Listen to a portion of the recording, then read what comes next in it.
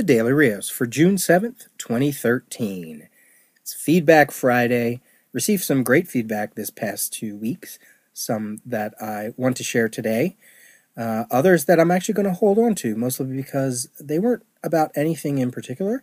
They were just missives from listeners who wanted to send notes of encouragement about what is going on here with the podcast, and I appreciate that. I really do. I thought they were some great messages that I received, and I thought, you know what, I'm going to save these for myself because they're inspirational to me. Keep me going. Feedback is the currency of podcasters, as Comic Book Noises' Derek Coward so aptly puts it. So please, if you have a favorite podcast or just one that you really enjoy and that you listen to often, send them feedback, whether it's an email, a voicemail, an audio recording, even if it's just to say thank you or tell them what your listening habits are. You know, maybe you listen to a podcast while working out or cutting the grass or commuting. Let them know that people are listening, and they will find that so rewarding. It's such a great thing. So, in the past 2 weeks, the Daily Rios had episodes on, of course, New Comics Wednesday. We did a driving and talking episode about Wizard World Philly. I dropped Tower episode 10, which was the unaired episode, a 2-year-old unaired episode, finally released. I had a couple Thursday thoughts. I did an episode with plans for this month of June, a Musical Monday, a return to Musical Monday with Bye Bye Birdie, and then an episode titled Tell Me What You Eat, taking a look at my Wizard World Philly stash, looking at the comics and seeing if I could figure out where my comic buying interests are, or if the listeners could make suggestions about that pile of comics, or what it says about me as a comic collector, what I enjoy, etc. So we're actually going to start there with an email from Jerry McMullen, who I met during Planet Comic Con years back. And he says, I took the time to sit back and listen to the list of books that you picked up at the Wizard World Philly show. My initial reaction when you mentioned certain books, in particular Doctor Strange 55, Green Arrow 30, and Teen Titans 42, was I'm wondering what volumes those are. Is that Doctor Strange from the 70s or from the early 1990s? With Green Arrow, are we talking Mike Grell or Judd Winnick? With Teen Titans, is this the Bob Haney issue or the Jeff Johns issue? Thankfully, your comments further along in the podcast provided me the details that I needed. So based on my reaction, I am obviously cognizant enough to know that there are multiple volumes of the same titles from different eras. I do pay attention to creators, specifically writers, and the comic book guy in me obviously wants more details before I can provide a proper critique. Very cool, and yeah, I didn't think, but of course the listeners would have their reactions to that list in ways that I may not have had, especially before I actually jumped into my observations on that episode. And for Jerry, it was about needing more info and knowing that some of those titles had multiple volumes. And where did they fit in? What does that mean? Certain volumes mean things to other listeners and other comic collectors than they do from other people, Flash during the Mark Waid run, it feels different and is going to be reacted to in a different way than Flash during Jeff Johns' run, or Carrie Bates's run, or Mike Barron's run. So, very interesting. Or William Messner Loeb's. I think he also wrote some Flash too. I might be thinking of Wonder Woman. Anyway, so that was cool. That was cool to see that was something that jumped out to him right away. And I have to imagine that there are other loose thoughts out there like that, quick initial gut reactions from listeners, and I'd be very interested in hearing more of those. From Adam in Australia, this is off of Tumblr, and this is about musicals, and this isn't, I don't necessarily know if Adam listens to the Daily Rios, but he follows my Tumblr, and he asked this question that I thought would be interesting to bring to the show. And he says, Hi, Peter, my name is Adam. I have a musical question. I'm going to go see Legally Blonde, and it's gotten me thinking about the movie to musical movement. Is this craze a result of the producer's deserved success, lazy writing, or some new sub-genre? Because I find the concept a little bewildering. So he's asking about taking a movie and making it into a musical and the craze and this whole movement about it. And what does it mean? So I wrote back to him on my Tumblr, and I thought I'd just read my response. I said, it's something Broadway has tried on and off for a while. After mining books and plays, and after the movie musical died out, it was time to start mining movies for Broadway or for the stage. 42nd Street and Singing in the Rain hit Broadway in the 80s. The former was a hit. The latter, surprisingly, on stage, was a flop at first. Little Shop of Horrors was a cult hit. 9, based on Fellini's 8.5, had a decent small run. Those were all 80s. In the 90s, they gave us more. Beauty and the Beast, of course, although Disney feels more like a stage attraction more than anything else. Footloose, Big, Saturday Night Fever. As you say, the producers, Mel Brooks's The Producers, which went on to win so many awards and become a smash hit, that it hit big. And maybe because the creators found ways to really push producers into the musical format. They didn't just try to create what was on the stage. They embellished it. They changed things. And I think a lot of that was the success of why Producers was so big. Now, producers in general, meaning backers and stuff, they obviously tried to reinvent the wheel of success that Producers and Hairspray had, because it meant giving audiences something familiar to start with. So if you're familiar with Producers the movie, if you're familiar with Hairspray the movie, and then suddenly it's on Broadway, well, you might go see it because you are somewhat familiar with it. They act as, those kind of shows act as draws to Broadway, where original works can really be risky.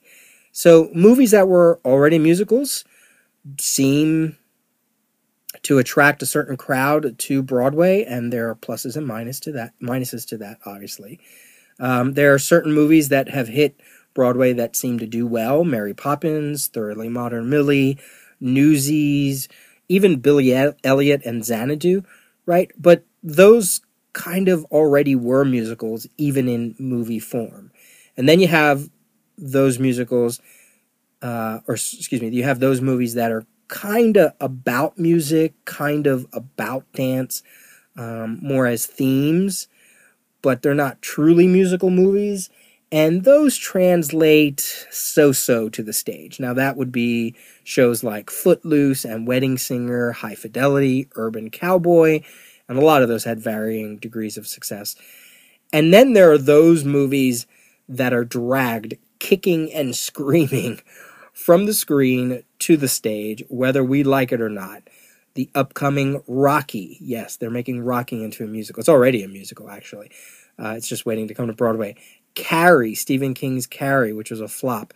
The movie Big, Tom Hanks's Big. Dirty Rotten Scoundrels, Ghost, Elf, and, like Adam said, Legally Blonde. And again, some of these had different ranges of success. Most of them were not so good. Most of them still aren't so good, whether they're on Broadway or not. But they're popular with high schools, again, because they have a certain draw just because of the name. So the stage production of The Producers did seem to be a good mark for this latest push into the idea of making movies into stage productions. And it goes up and down. It really does. Just like making movies out of stage productions, such as Chicago, Dreamgirls, Les Mis, and there's supposed to be a whole bunch down the works. I think Into the Woods is coming to the movie theaters.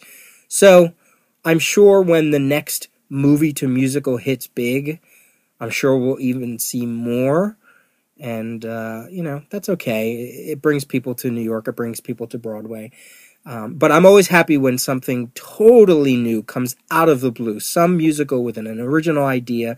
Think of something like Book of Mormon or Avenue Q or Urinetown. All hits, all original works on Broadway that someone took a chance and they paid off. We need more good ones like that so that the Broadway musical can stay alive, even though it always will. But if we can find people who are willing to fund those kind of things, fund these unknown projects, well, that's pretty awesome. So we'll see. We'll see what happens. Here's an older feedback that I've been holding on the to-do list for a while. This is from Hassan T. on the good and bad of comics and social media, referencing an older episode I put out a while back. He says, I wanted to send out a quick email about your discussion about social media. Overall, I think it is a good thing. It has allowed people that have similar interests to get to know each other without travel outside their home base. It has allowed me to get to know you better. It has allowed me to become friends with people that I would never have met because of social media and podcasts. That said, there is a negative side to social media. One, too much inside baseball discussion, something that you mentioned. There seem to be a small, loud minority that only care about the gossip and not the actual books published. These are the same people that would post or tweet negative comments on books that they are not even reading. Number two, creators and editors who appear to be jackasses online. People think that John Byrne recently became the negative creator that hates everything over the past few years. As you mentioned, this is not true. He always has been that way. Fortunately, before social media, a lot of readers never realized it.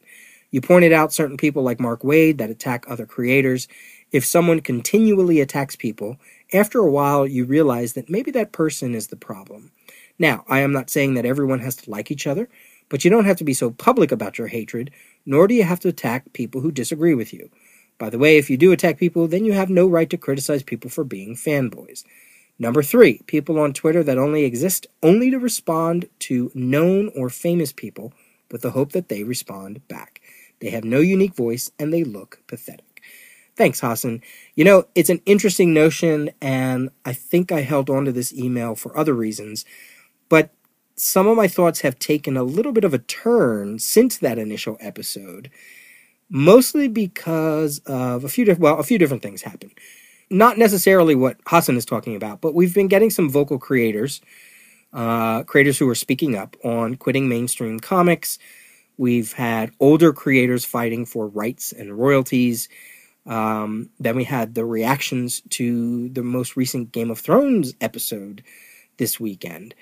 And spinning all of this stuff around in my brain, sitting back and kind of watching it over the past few weeks and months, I've sort of come to the realization that the immediacy of it all, the at the fingertips and write out 140 characters and put it out on Twitter and it goes out into the social world, it's still good and it's still bad, but it's still good, you know? Now, the bad of all of this, in my mind, is when a story breaks and we get the immediate, quick judgment in people's reactions to whatever that story is. Someone tweets something, the full story isn't even out, and already people are crucified with very little knowledge, right? Blame is placed without really knowing the target, and it feels all very dog pile on the rabbit. What's equally bad about that, I find, is once the story is told, and perhaps it's not as bad as we think, and we find out that it wasn't so-and-so's fault or whatever the reason. I'm not even thinking of a specific topic. I'm just kind of, generalizing. Or we learn that the situation wasn't anything to begin with. Very few of those people who did dogpile on the rabbit, very few of them ever apologize. Very few of them take down their initial reactions, their tweets. They sweep it under the rug, they ignore it, they never go back, they shrug their shoulders, they move on, or they excuse it and say, well, it didn't happen that time, but I'm sure it'll happen again, right? But then the words are out there and you sort of feel like, well, you kind of jumped the gun on that. I find that very weird and very dishonest and irresponsible, and I tend to unfollow a lot of those people, Own up if you've made a mistake.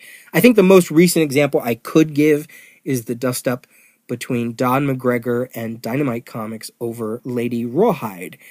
And Dynamite was going to put out a Lady Rawhide book, and Don McGregor wasn't given any kind of credit, at least that we knew at the time. Someone mentioned this to Don McGregor because I guess he created Lady Rawhide or had a hand in it, the character and the title. And basically that fan fanned the flames, hence the name fandom, right? Fan the flames and made this huge mountain out of a molehill. And it all turned out to be nothing more than, hey, we didn't get to Don yet, but it really wasn't as nefarious as some people were trying to make it out to be. But some fans and some followers, because of older creators getting screwed a lot, whether it's in the news with Schuster and Siegel or elsewhere, because that sort of discussion is going around, they immediately thought the worst, and they immediately thought Dynamite was doing the same thing. And it made Don McGregor kind of come out in a bad light, because he was jumping on that bandwagon, realizing, what, the publisher just hadn't even gotten to him yet.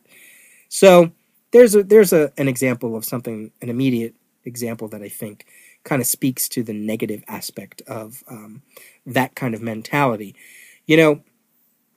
I'm the first one to agree with that saying or proverb or whatever it is. It's something like, if one king says there's smoke, then there's room for doubt. If 50 kings say that there's smoke, then you better realize that there's probably fire somewhere, right? It goes something like that.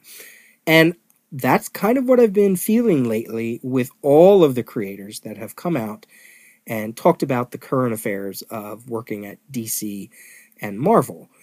Most certainly with the latest Paul Jenkins interview on CBR and elsewhere, where he talks at length about his move out of mainstream comics. And if you haven't read it, you really should. I'll try to link to it in the show notes. He didn't go out in a blaze of fury the way Rob Liefeld did on Twitter that one month, where Rob Liefeld was ranting and tossing grenades in every direction. Paul Jenkins is a little more thought out. You can definitely feel the disappointment in his words. It's rational. It makes you think. And to give him credit, it's not a short, little, vague 140-character tweet that everybody then gossips and speculates on. It's a long interview, and he gives his reasons, and he gives his culpability and his responsibility to himself as a creator and writer. It's fascinating. It's one of the better examples of knowing too much behind the curtain that I've seen. And it does. It makes, it's one more voice that makes you realize, told in a way that warrants attention, right? Again, it's not something off the cuff. It's an interview. It's a long interview. It's a long article. And it sort of makes you realize, okay, this is yet another king, quote unquote, who is giving his voice to these rising tensions of working at DC and Marvel. And it's interesting. It's just an interesting read, and then it's your reaction and your right to take those words and maybe not read Marvel and DC, or maybe you continue to read Marvel and DC for different reasons, or you support these creators as they move elsewhere. I don't know. So, and then the Game of Thrones thing, I used to fight this whole thing about being on Twitter and people spoiling on Twitter, spoiling shows. I'm not going to spoil Game of Thrones because I haven't even watched it. I want to read the books first. But in the end, what I've come to realize is that this is really the current mode of discussion for a lot of people. This Twitter is now the forum for most people that enjoy these kind of TV shows and geekdom and elsewhere. And not even about that, sports and you name it, anything, any topic. And it's a wave you can't really ignore. It's how people are expressing their reactions and their amazement. And why wouldn't we want to join in, right? Think of that. Real-time communal conversations of your favorite shows, of your favorite sports, movies, whatever, music, without going to a forum, without going to your comic shop, without going to work. It's all right there at your fingertips. And Twitter is now the new forum. And like they say, you either have to stay off of it at those times, or you got to keep up on your show and watch it as fast as you can so that you don't get spoiled. That's a little bit of a negative that is, I think, turned into a slight positive, because that is what's fun about all of this stuff. My biggest thing about comic reading in single issues versus trades is that I like to read single issues because I can talk. I can use that to talk in the larger discussion that's going on. I don't have to wait for the trade to come out, and by that time the discussion of whatever that comic is has already passed. And I think that's the same thing going on here. So, interesting topic, Hassan, to bring up again, and something that had been buzzing in my head, so I'm glad I was able to dip back into the feedback pool and bring all that up. All right, just a few more here. We have Tony. He said, nice using Joseph Campbell on that latest Thought for Thursday episode. He has some very interesting things to say about religion and how it all relates to one another. Always found the connection he makes to Carl Jung's theory of the collective unconscious fascinating. And he's talking about yesterday's episode that I put out, a short snippet of Joseph Campbell's work, if you didn't recognize the speaker's voice. And it wasn't exactly the clip that I wanted. I wanted something where Joseph Campbell talks about his hero's journey narrative and what that means in literature and mythology and elsewhere. But it was the closest I could come to something that I think about on and off. And I do find a lot of those theories fascinating, and on a very surfacey level, I haven't really dug into it. But I was just glad that someone knew where that clip came from. I always like when somebody knows where those random clips come from, because I don't give any description on it, and I don't want to, because I want you to really listen to the words, not necessarily care about who's saying those words, if that makes sense. So Tony, thanks for picking that up. I just thought that was cool that you got that, and I'm sure others have as well. Chris Beckett on New Comics Wednesday says Astro City and Solo are two big favorites of mine. I remember after the fallout of Marvel's, Busiek was starting up Astro City and Untold Tales of Spider-Man. That was when I really took notice of his work, and I've been a big fan of him since. And Solo is easily one of my favorite series of the past number of years. Along with Batman Black and White and Wednesday Comics, Mark Chiarello is one of the few editors who seems to want to make work within the mainstream world, if I may utilize that overused phrase, that I want to read. Steve Wacker is another editor who works on books I want to read, regardless of his sometimes unprofessional online persona. Speaking of Batman Black and White, I did that New Comics Wednesday episode, talked about Mark Chiarello, and they just announced that they're putting out yet another Batman Black and White special. I think it's about 6 issues long, and there's a whole bunch of people on it. And I think that's great that they're bringing it back, because I know it's a favorite of some people. So yay for Batman Black and White making a return. And also on that same episode, James Kaplan says, Astro City was great, like having an old friend return. Everything I've ever read by Kurt Busiek has so much humanity to it. And when James said that word humanity, he put it out on a tweet. That's what I was really looking for, that word to describe Astro City back on that New Comics Wednesday episode. That is a great word to describe that book. There's a lot of humanity to it. In this tale and this comic about superheroes and craziness, it's all really about the people who live in Astro City or who come to Astro City, and the humanity of it from their level and their eyes looking up into the world of superheroes, and the superheroes looking down at the people that they protect. That's a perfect way to describe it. So thank you, James. And lastly, dipping into something I should have talked about weeks ago, Alex Serra, one of my favorite creators, and people who's just a cool guy to look at. I love his artwork, especially on the Johnny DC book Legion of Superheroes in the 31st Century. You can find his work at alexanderserraart.blogspot.com. I'll provide a link. He has a webcomic that is over at SaturdayMorningWebtoons.com that you can download, and it's called The Tried and Failed Gang Treasure Troubles. And it's written and illustrated by Alexander Serra, and it's about, it says here, the hunt is on, a treasure hunt that is. The Tried and Failed Gang, Treasure Troubles, is a story about an entire city getting caught up in the chase to find the prize, including a group of young kids who are putting their heads together to be the first to find it. And you can download the free PDF right off the site. I will provide a link, and you can read it and see what you think. So, and check out his blogspot. He hasn't updated it in a little while, but he has fantastic Legion of Superheroes artwork on there in a very DC animated or Johnny DC way. I just dig his stuff. I think it's creative and fun, and he did a bunch of character sketches based on the Endless, Delirium, and Death. Here's the Vision, Supergirl, a whole bunch of other stuff, Batgirl, Medusa, and of course all the Legion of Superhero stuff that I really enjoy. So check out those things if you would, and show that he's getting some hits. Try out the webcomic and see what you think. All right, that's it for this week. That's it for these past 2 weeks. That's it for another Feedback Friday. You can reach me at peter@thedailyrios.com. Have a great weekend. Be safe. Have a fun Heroes Con if you're down there. And I will talk to you all on Monday.